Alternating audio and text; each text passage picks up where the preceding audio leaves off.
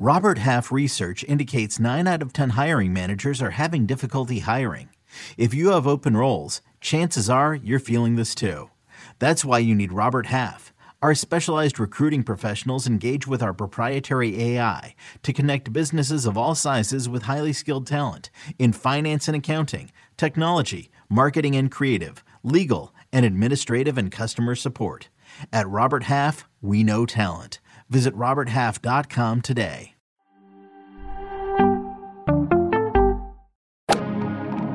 Freaking first cut. Golly.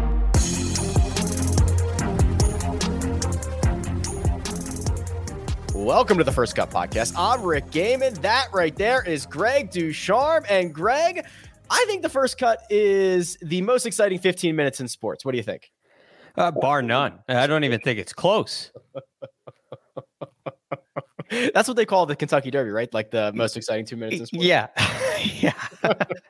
I didn't know if I was making it. I didn't know what I was talking about. The crazy thing about the Derby to me is it comes around and you hear these horses, but for most people, you don't follow like a season. Like in every other sport, there's a season to follow and people come into form for these big events. And this is like, I mean, for most, I don't really know how it works, but for the general public, you come into the Derby and you're just going on rumors and legend. It's a wild thing and everybody gtes so into it. Maybe I'll release rickridegood.com and have a recent form and track history section. Yeah, I think you'd be the only one. Yeah, I might have the market cornered. Round 3 in the books of the Wells Fargo Championship. It was a sloppy one. A couple of mutters had some good days. Only 4 rounds under par here. Greg, the course played 3.5 shots over par.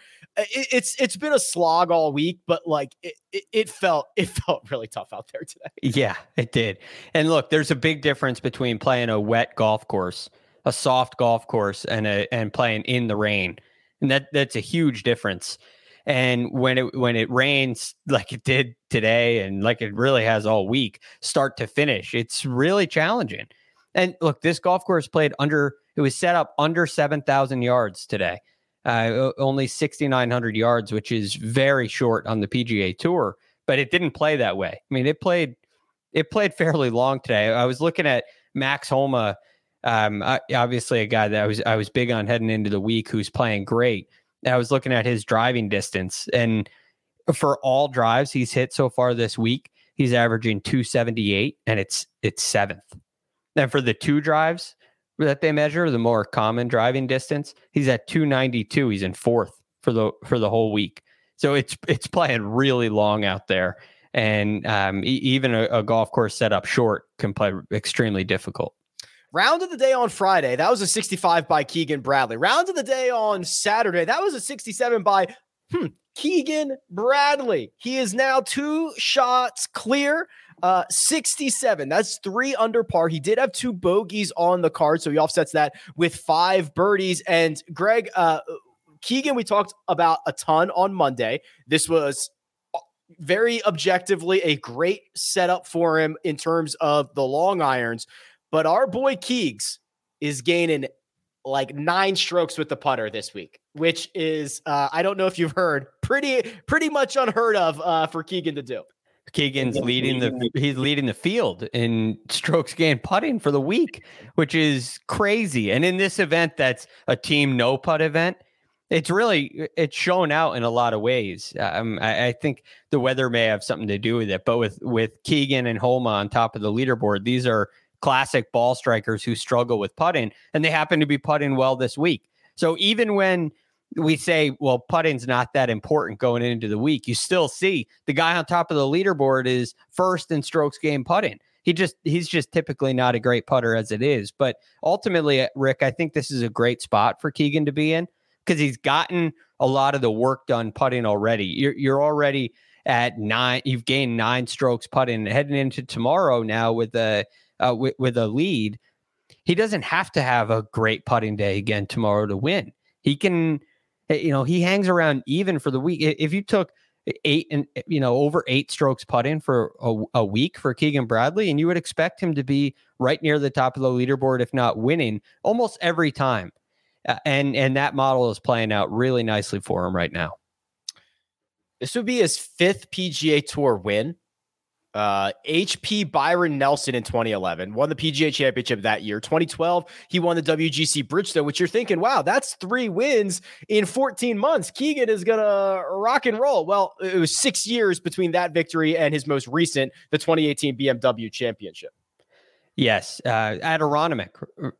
He won in a playoff, I believe it was with Justin Rose. 3 of his 4 wins are in playoffs. That's kind of wild. Yeah. Playoffs? Are you kidding me? The one against Duffner was wild in the PGA. He was Rookie of the Year that year. And look, he's been really hampered with the anchor ban. He's probably the poster boy for guys who have been hurt. Their career really took a hit because of the anchor ban. But look, it's been a struggle for him. He would admit that. But this week, he really seems to have found some magic. And when he gets into contention, when he gets under the gun, he's good. He's a good competitor. And it's just a matter of, can he putt well enough to get into this position? And when he does, he competes hard. So I don't know if he's going to win tomorrow. He's probably not my favorite guy heading into tomorrow, but I know he's going to put forth a good showing, and he's going to compete all the way to the end. Max Homa, the closest chaser, 2 shots back, and then he's 2 clear of Anirban Lahiri and James Hahn at 4 under par. Homa was 71 on Saturday. That's 1 over par. I think Max has been solid. I think that he hasn't put himself in a lot of sticky situations. We know he's really turned into a great ball striker. He's rolling it well on the greens. I'll spoil it. I think Max Homa's going to win this. I do too. He's my guy. He was one of my favorite plays heading into the week for sure. I thought this was, we talked about it on Monday, Rick. He's kind of due for a really good putting week. And he's also, what really helps is he's hitting the ball the way we expect, if not even a little better, where he's leading the field in strokes gained off the tee. He's hitting fairways like crazy. I mentioned his distance earlier today, which, I mean, it relative to the rest of the field, it's been phenomenal this week. And when you combine that with 11 fairways yesterday and 12 fairways today, you're not in those sticky situations that you mentioned, and you can lean on some iron play, which wasn't as sharp today as it has been. But still, for the week, he's 6th right now in strokes gained approach the green, and he is having a much better putting week right now. He's 5th in the category, and he's in a very similar situation to Keegan, where I'm not sure he has to have another. He doesn't have to gain 4 strokes putting tomorrow to win. I don't think he's just got to putt solid. It can't give anything away and make a couple birdies when they come, and he should be right there at the end. Jason Day was our 36-hole leader, Greg. He was 3 clear of the field after shooting a Saturday 79. He will be 7 shots off the pace, low lighted by a stretch of holes, number 3, number 4, number 5, in which he made bogey, triple, and then another bogey. Things just got out of sync early, and he was really never able to recover. No, and it's so disappointing when that happens early in a round, because you get out of your competitive mindset, right? You get out of the, all right, I'm here to win this tournament, and you get into what's wrong with my golf swing. How do I fix my swing? And the focus just completely changes. Things start moving quick. His swing got really quick today. That's what I saw. He hit a couple big hooks to the left and was taking penalty shots, and it got ugly for Jason. I don't know if we expected it to get this bad, but I did think the tournament was still wide open yesterday.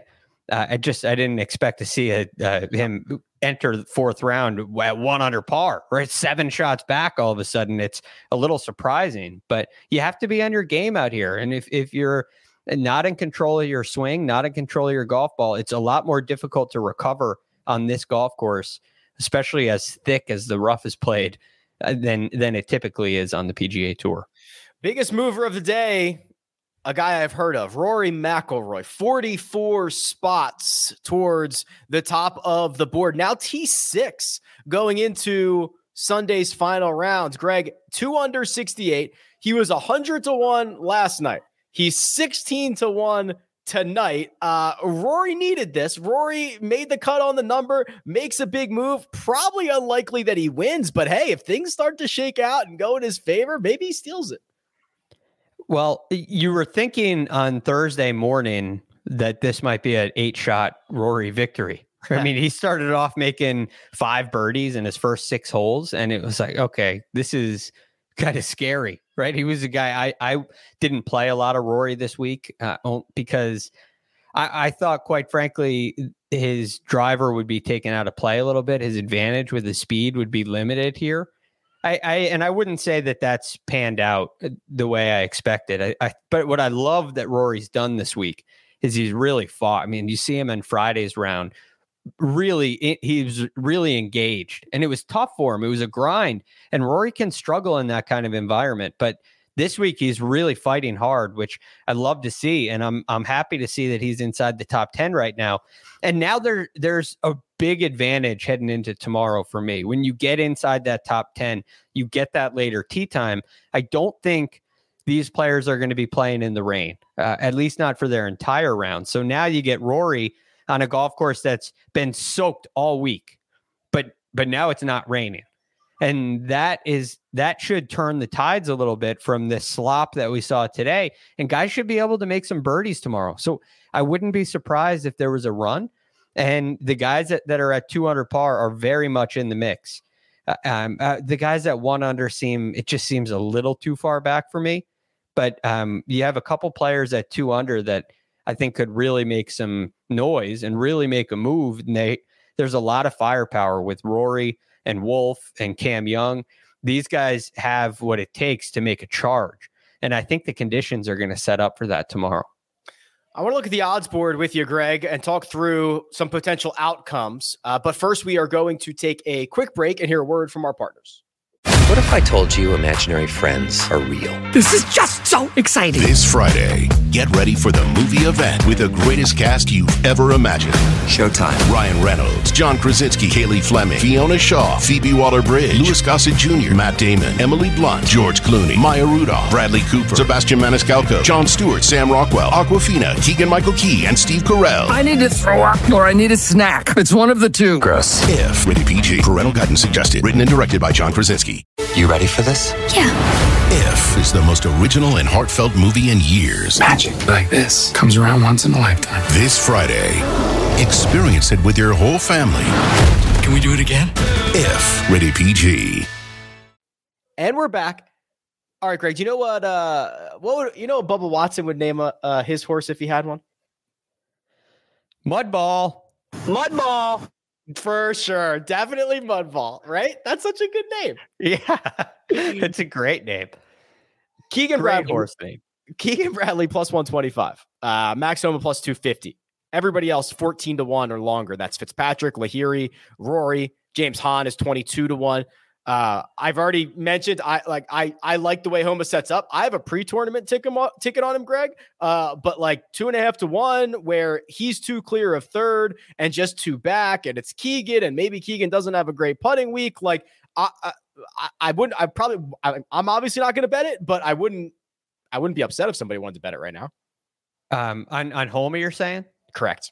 No, I wouldn't either, because he sets up so well, and I mean he fits the model to a T, and you just get a better number than you do with Keegan.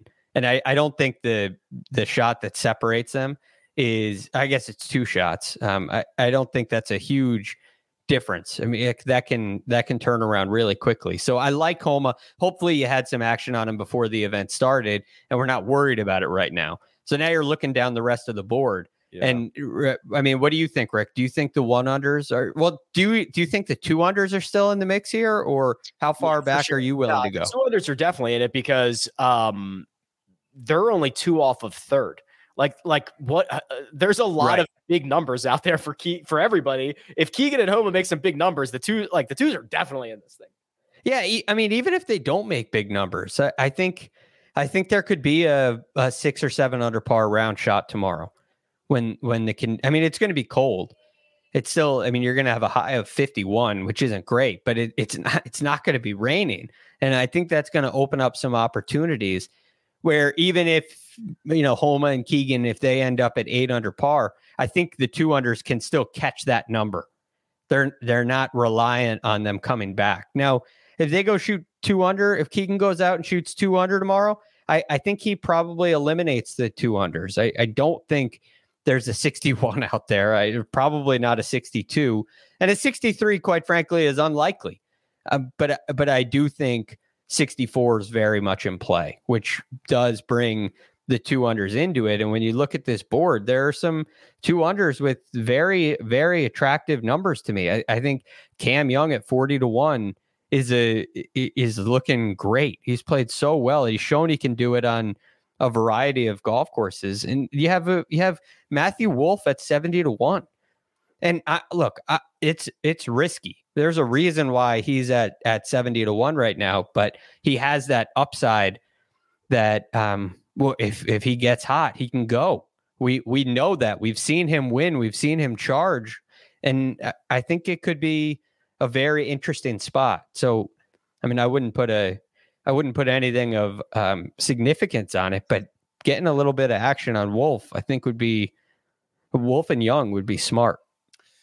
All right. Well, we're off until tomorrow. We'll be back after Sunday's final round to break it all down, talk through all the implications. But for now, big thanks to producer Jacob, does all the hard work behind the scenes. Greg Ducharme, available on Twitter at @TheRealGFT. You can find me at Rick Run Good. This has been The First Cut, and we'll catch you next time.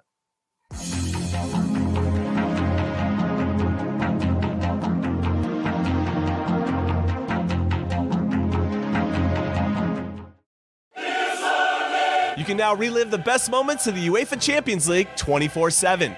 The UEFA Champions League channel is a new 24-hour streaming channel serving non-stop goals, highlights, and full match replays from the world's most prestigious club competition. Reminisce on your favorite moments, legendary players, and brilliant goals with the UEFA Champions League channel streaming around the clock on Pluto TV and the CBS Sports app.